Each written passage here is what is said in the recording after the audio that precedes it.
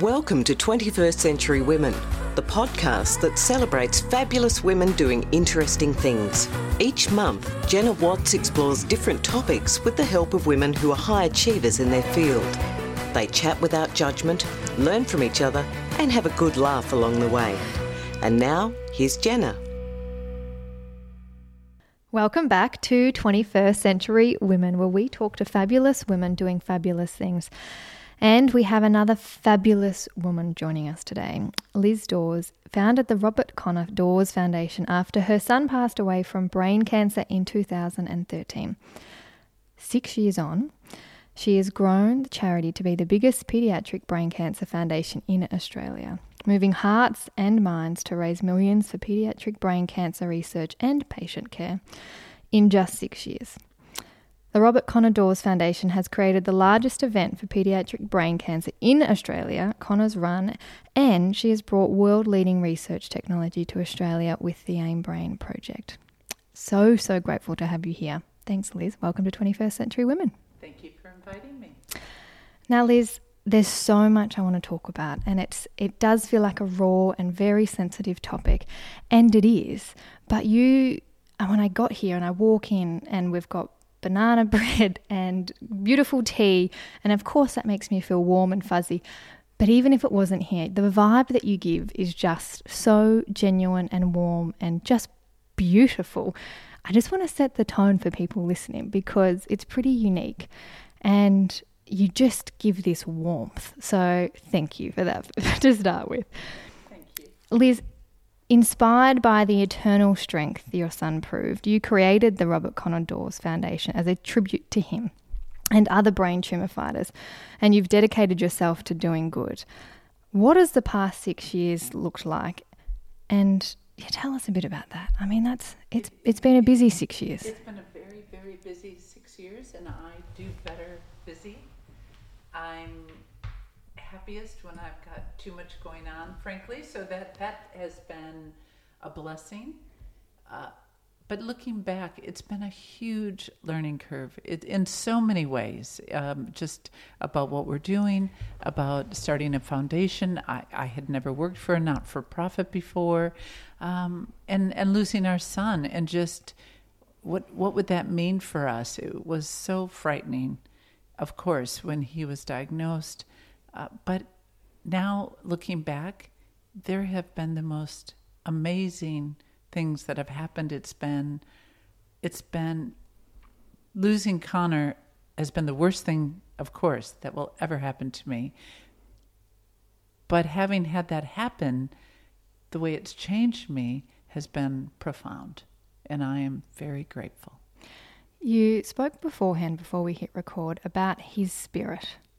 What's his spirit done to you and his eternal strength? And there's another word, is it Latin or something that you talk about? Yes, aeternum fortis. So Connor was a keen lover of Latin, and when he was going to be in year 12, but that was all cut short by a brain tumor, he was one of 3 boys at Brighton Grammar that was going to study Latin. So when the boys at school wanted to do a fundraiser for him, and we brainstormed and came up with that phrase. It means eternal strength. When I think about Connor's spirit, there's probably 2 things that just quickly come to mind. One is how strong it is. I feel him very, very strongly, and not in a bad way, in a good way. I feel that it has almost sort of seeped through me, the essence of who I believe he was. And I'll be honest, he was not an easy teenager. I don't know if there are any easy teenagers, but he was a very unique individual, very strong in his own mind about things he believed in. He was philosophical, but he was interesting. He loved to read. He loved math. He was a very good student. Didn't want to try hard, which drove me crazy. And the second thing, and maybe they're connected, is how much energy I have for what I'm doing. I naturally do have energy, but my focus is laser-like. And my energy seems limitless. I wake up in the morning and think, 6 years, has this Has this been enough? Have we done enough? Have I done enough? No, I know I haven't done enough. But I don't feel that way. I wake up renewed and motivated and energized, and I can only thank my son's energy for that. You say, I love what I do. I hate why I'm doing it. And these two would conflict one another, surely, at times. Does it happen often?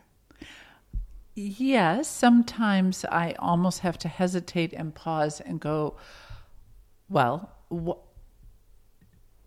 just pause to reflect on that. I love what I do. It's motivating. It's fun. The events we have are great. The people I'm working with are amazing. The progress we're actually now starting to have feels so rewarding. And then I have to stop and go, all this is because Connor lost his life. Mm-hmm. So he sacrificed his life through no choice of his own. But then when I think of that, I think, okay, that's good. Something so positive has come out of something so horrific and negative that they almost do go hand in hand. And it's good. How did Connor deal with this when he found out? I mean, for a 16, 17-year-old boy, that's really confronting. It was confronting. We had some serious conversations. We had about 5 days between from when he was diagnosed until he had his surgery.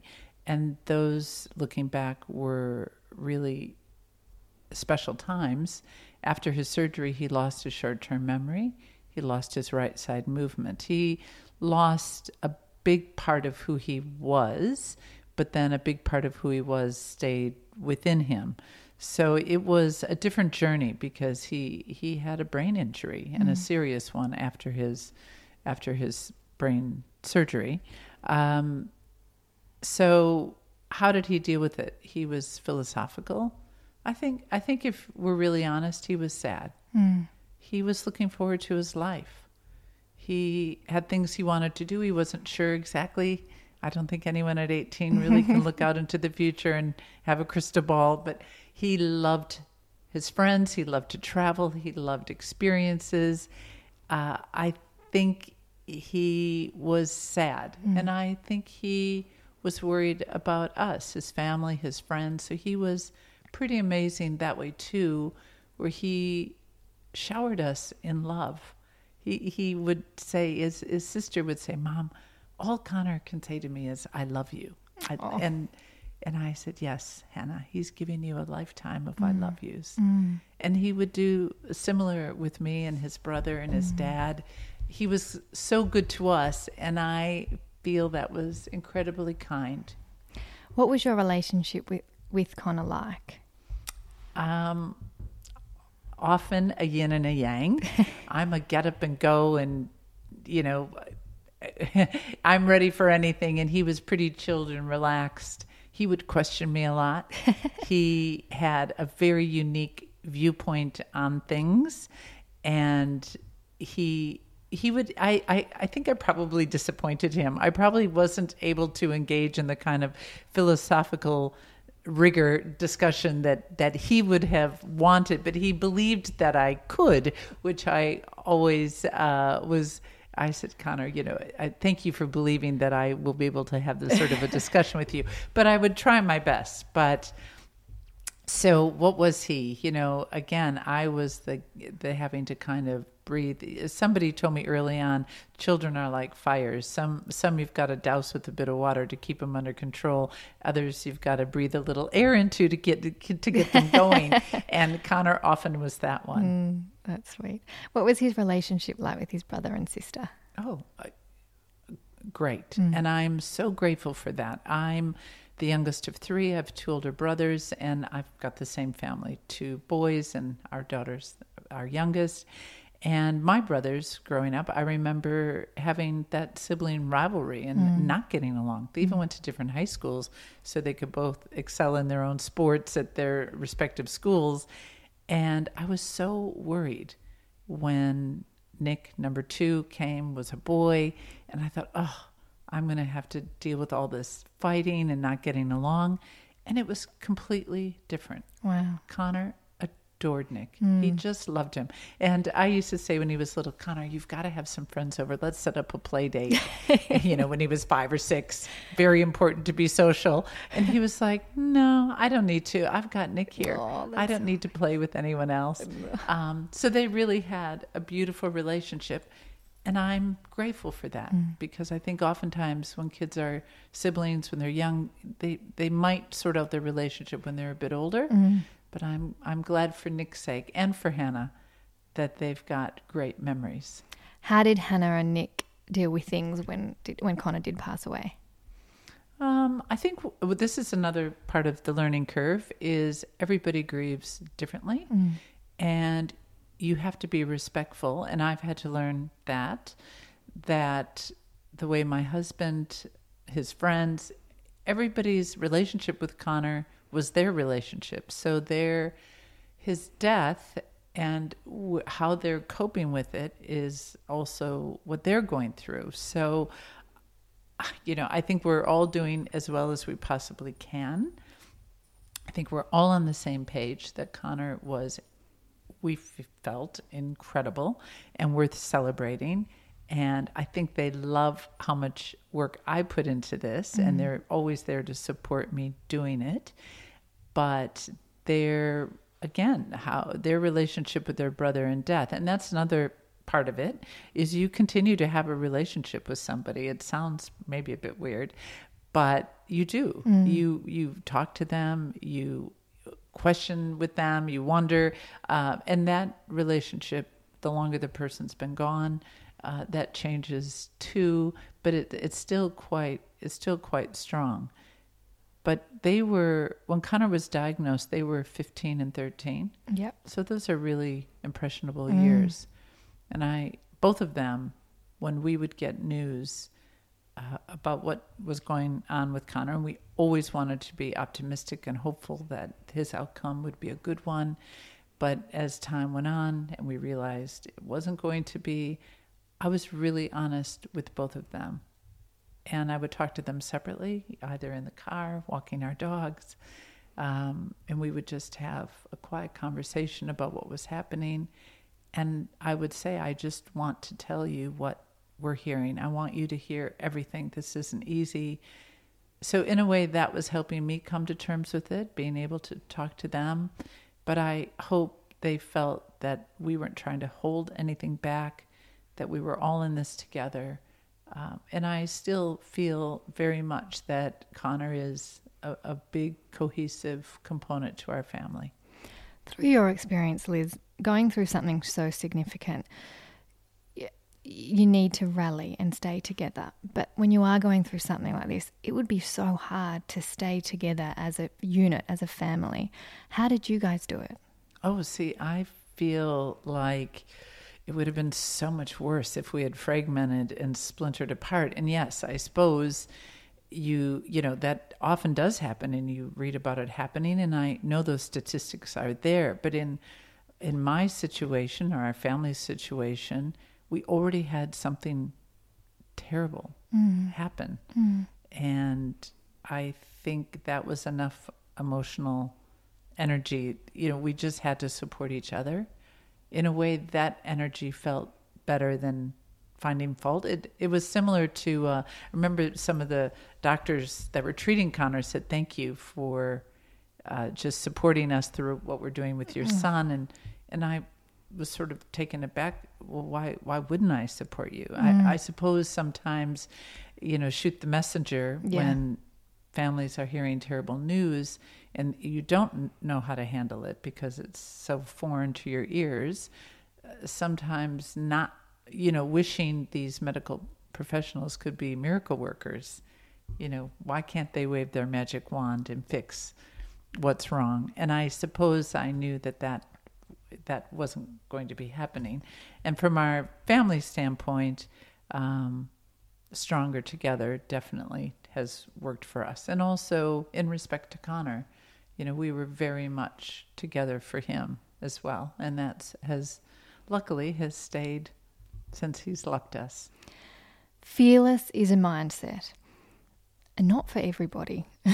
I mean, people want to be fearless, but it is a really hard mindset to get to. Can you help us out, Liz? I mean, I feel like you're the pin-up girl for this. I am not fearless, but I practice trying to be.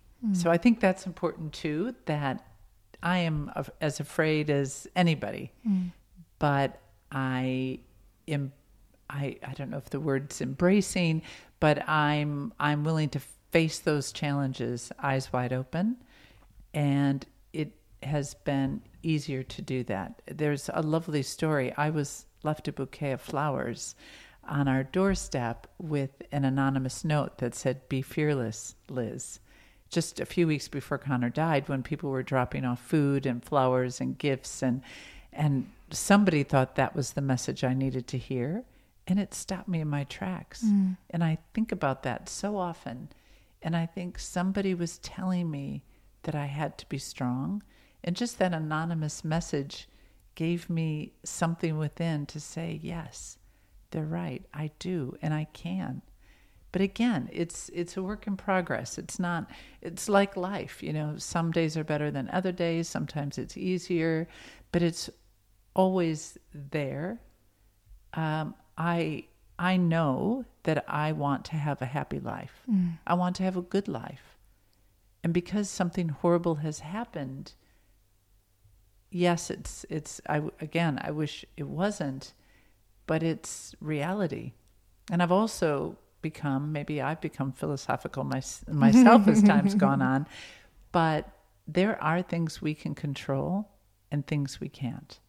And I think for the things that we can't, like an illness, somebody dying, accidents happening, things happen, life happens. I feel that back to the being fearless is just understanding that and knowing what I can do for the things I can control. It's really how I'm putting those in my mind in a way that I can live with, that can be the healthiest philosophy attitude for me. How do you be fearless and strong whilst also processing? Processing is important. Do you agree? Yeah. And I think from the beginning, it was a week after Connor died when somebody suggested we have an event. And I thought, why do we need to have an event? And it was a teacher at our son's school. He said, because there's this outpouring of love for your family, and maybe he thought it might be good for you to just focus your energy on something. And so, yeah, it's grieving is a process. Going through all this has been a process, but it's been productive. And I had said productive grieving, and I'm cautious when I say that to know that not everybody wants to be productive. Yeah. But in my case, being productive was very, very helpful. Let's speak about that first run. A week after Connor's death, you went and how did you put on this? I mean, I've read a little bit about it, but I just thought, I'll just check because it doesn't sound right. It's been, for those... Within a week. For those of you listening, Connor's run this year, we had 6 years. This was our 7th year. We had over 5,000 participants and raised $1.2 million. And if way back when, if somebody had said, is this what the event will become? I would have said, yes, I hope so. But I had no event planning experience in this area, but I'm good at asking questions, and I'm good at finding people who are good at what they do. So we found people who were good in events management. The first 3 years, we did everything on our own. We just asked advice from people. But Connor ran. It's a true story that he ran from our house in the Bayside suburbs to the Melbourne boat sheds. And that resonated with people. And he ran 2 months before he was diagnosed. He hated running. So we wanted to be very real. There's no keeping score, no keeping times. This isn't about racing. This is about feeling awesome. I love that. And so I asked people I know who are very good at doing, I think for anybody, again, listening, that's into schools, the parents who put on all the events. So I went to those parents and said, will you come and help me? And luckily they said yes. They're called the Originals. There's 7 of them, and they're still with us. And wow. have been joined by about 20 others. It's a big committee now. But that's just part of what we do. But obviously a beautiful, beautiful part. But it's a lot of fun. That's awesome. Liz, you also have very powerful and practical tools that you use. And I want to ask a couple of questions about them, mostly because I would love some advice in this space, but use them every day. Reframing, reimagining, and reaffirming. Tell us a bit about these. So somebody asked, well, I'm often asked, how are you doing what you're doing? And I think about the Simon Sinek why, and I know Great why. Talk. Yes, I know why I'm doing what I'm doing. It's for my son. It's to create a legacy for him. It's to celebrate him. It's to do real good for other families going through pediatric brain cancer in his name. So how am I? And so I've really had to reflect, and I've come up with those 3 words, and just very quickly reframing is how I take something and look at it differently so I can live with it. So a quick example, our son, his friends, when he was diagnosed, were going through VCE, they were going to formals, they were getting their driver's license. Our son, Connor, none of those things were going to be happening.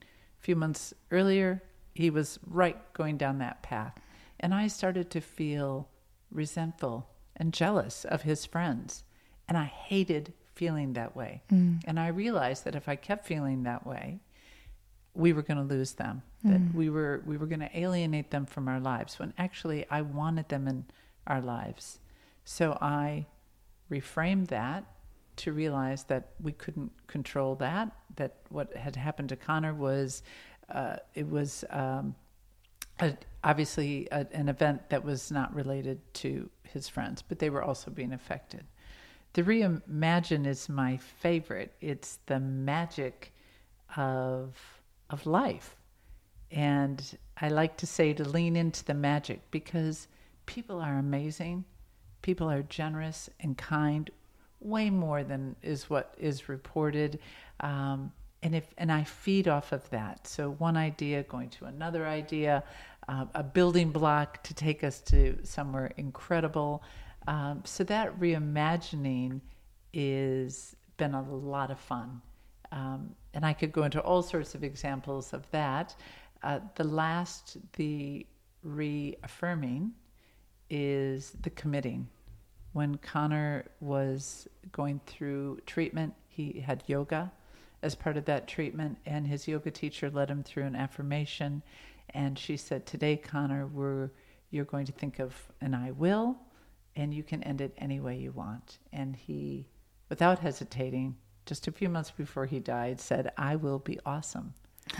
And I love that, and we incorporate that into our run. People can write their own I wills. Oh, I love that. And finish them any way they want. But Connor taught me a powerful lesson of conviction. And I think about when they say people are passionate about something, I believe if you're passionate, you are willing then to back that up. If you're passionate, you're willing to put the time into something. And that commitment, I have made a commitment while I'm living to help change the odds for other children, young people going through brain cancer. And I live that commitment. It's part of me now. But that is how we're going to make success. So I'm taking situations that might not look great at face value, and I'm reframing those into a way I can deal with it. I'm reimagining how our events can be different, unique, fun, engaging, and I'm reaffirming every single day how we're going to do this and living it. There are 3 that I want to start applying in my life, Liz, and I'm sure people listening want to as well. But what I start to struggle with is how do you take a step back and do this? I mean, you're a very wise woman, obviously, but when there's so much emotion and sometimes you're so involved, and this, perspective is something that you do talk about, and that's so relevant within all of this. But how do you get the perspective? How do you sit back and go, how do you do all of these things? How do you reframe, reimagine, and reaffirm when you're kind of caught in a bubble? How do you step back? I'll go back to, sometimes life throws you curveballs, gives you lemons. I mean, we had no choice. So when I was helping him through his illness, I wasn't really even looking towards the future. I actually wasn't. I was living every single day with him. And then when he died, I thought, now what? I was looking at my whole life in front of me and my children, my living children, my husband. How were we going to make sense of something so senseless? And I can't tell you that I woke up one morning and it dawned on me. No. But this is why I'll go back to how it's that letting my mind go. Could we do an event? Would people come? Why would they come? How can we make it unique? Is that going to help me feel better? Is it going to help other families that are going through brain cancer engage? So just letting these thoughts sort of percolate. And then on the other hand, if this negative track starts coming in, am I really going to cure brain cancer? Am I really in my lifetime? I mean, if I was really honest, probably not. And that's huge. I'm spending every day, all day, working on something that I'm actually not sure I'm going to help make a difference. But if I wasn't here working this hard, well, then there'd be no hope. There are so many people across the world that are working hard, that have lost a child, that are similar to our family. And together, we are chipping away at something that's really, really complicated. So I think you can't look at the enormity of things. You've got to just let things flow as they're happening. But I do like to take the high road versus the low road. I don't do well if I'm woe's me, feeling sorry for myself. I don't function well. I don't like to hear, if I start hearing it, whether I'm actually saying it out loud or I'm hearing it inside my mind. And also, again, having Connor's brother and sister. I remember when Connor was really unwell and Hannah said, I'm only scared when you're scared. And I'm only worried when you're worried. And I thought, right, okay, Mom, you better keep your shit together. Because you've got other people relying on you. And I think about that too, and that has been probably a big part of it. And also Connor's legacy. From the very beginning, he would not want us to have had what happened to him ruin our lives. And I think that's also, these sort of things stick with you, and then you just kind of have to roll with it, but keep rolling. What about in a marriage? What are some things you can do in your marriage? I mean, marriage is hard, any day of the week, on any circumstance, potentially. But to throw something like this in there, it's extreme. It is, but interesting, when my husband is he's a wonderful, wonderful person, and he's very kind, and he's very even-keeled, and I'm sort of all over the place. I'm out in front doing everything, and he's sort of behind the scenes, very calm and cool, and lets me, do what I do, which is great. But after Connor's surgery, we had been married. I mean, we've been married 28 years, and at the time it was, 20-some years when Connor had been diagnosed. And after Connor's surgery, if he had lived, he was going to be severely handicapped. He was. And he was 17, 18. I'm already thinking, okay, at what stage is he going to get out and be independent, and how many years until that happens? And I said to my husband, Scott, what if Connor always has to live with us? And Scott looked at me and said, well, then he'll always live with us, in a way that was just so accepting and so okay that I thought, yes, right, okay. And it reminded me, I kept thinking about that when Connor was unwell, I was reminded why I had fallen in love with him in the first place. And I think you have to give each other space to deal with this the way you need to deal with it, and respect how your partner is dealing with it. It won't be the way you're dealing with it, for sure. Yeah. But then you have to find ways to come together. So I like to, I don't want to say commemorate the day Connor died. We always do something really beautiful. His birthday, we try to do something significant. So those are the elephants in the room. I'm willing to say we need to have a plan. We need to get through those days because they're not easy. And my husband's good enough to say, yes, good. I'm glad you're making this happen because it will be good for all of us. Yeah. 13th of September 2020 is the Connors Run, and you can also head to the website and donate. What are some other events that you guys are putting on that people can get involved with? Or we have our Go Grey in May. We love Go Grey in May. We're having a lot of fun with that, and it's not related to your hair color. Gray, the color for brain cancer, your gray matter. That's where that came up with. And so during the month of May, we encourage people to go gray their way. We engage a lot of high schools across Australia and putting on gray. They have gray days where they put on comfy gray trackies and hoodies. And that's become great. It's become the most comfortable day of the year. Connor loved quizzes, games. We have a great initiative we've done with Deloitte called Bird Brain. It's an online trivia game. So we encourage people to get behind that. They can get their work involved. So that's really, and the run launches the end of April. So it's a great way to kick off the run and kind of head into our season. So that's been, really a fantastic part of what we do. But we've got a lot of merchandise that people love that we sell. We've got an annual Christmas market in our home that's happening on the 5th of December. And it's available to anybody who wants to come and see an old-fashioned, Christmas market in somebody's home. And it's really beautiful. So we have that happening. It's good. We've got in the U.S., we also have our foundation in the U.S., and every year we have a rowing event. Our son Connor loved to row. He had wanted to row at either Stanford or Wisconsin. And we've got this great virtual event, which started with those two schools, but now it's open to any school. And they do a virtual on an erg.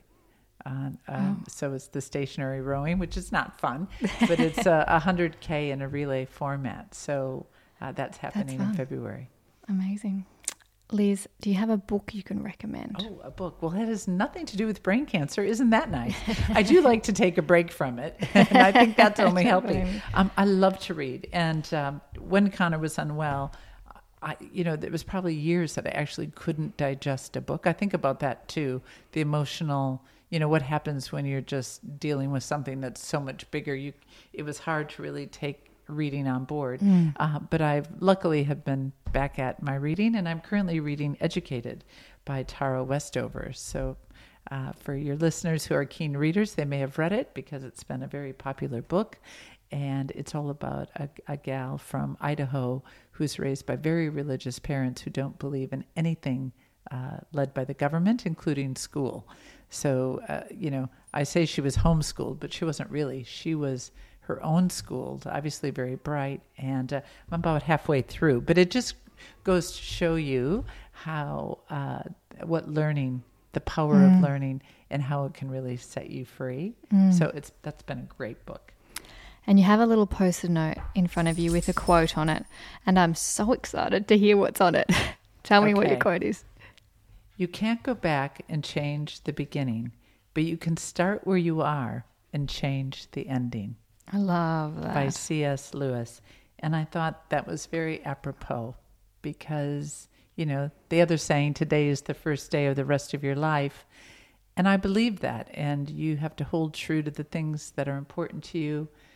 And in my case, it's being creative and being positive and being helpful and trying to make a difference for our son. And I'm just trying to do that the best way I can. Just like we're all muddling through, I'm muddling through too. Well, you definitely are nailing it, Liz. So credit to you, and credit to Hannah for her amazing banana bread. It's delicious. Thank you. Liz's I'm daughter. sure I'll make sure she listens and can hear you thank her. Thank you for your time and everything that you do. And I'm sure, can't wait to see the next 6 years of the Robert Connor Foundation.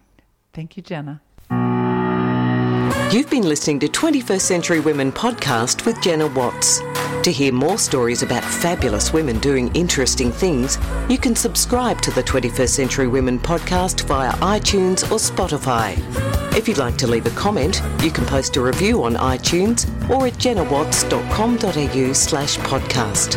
On the website, you can also check out the latest blog posts and notes on each podcast. Until next time.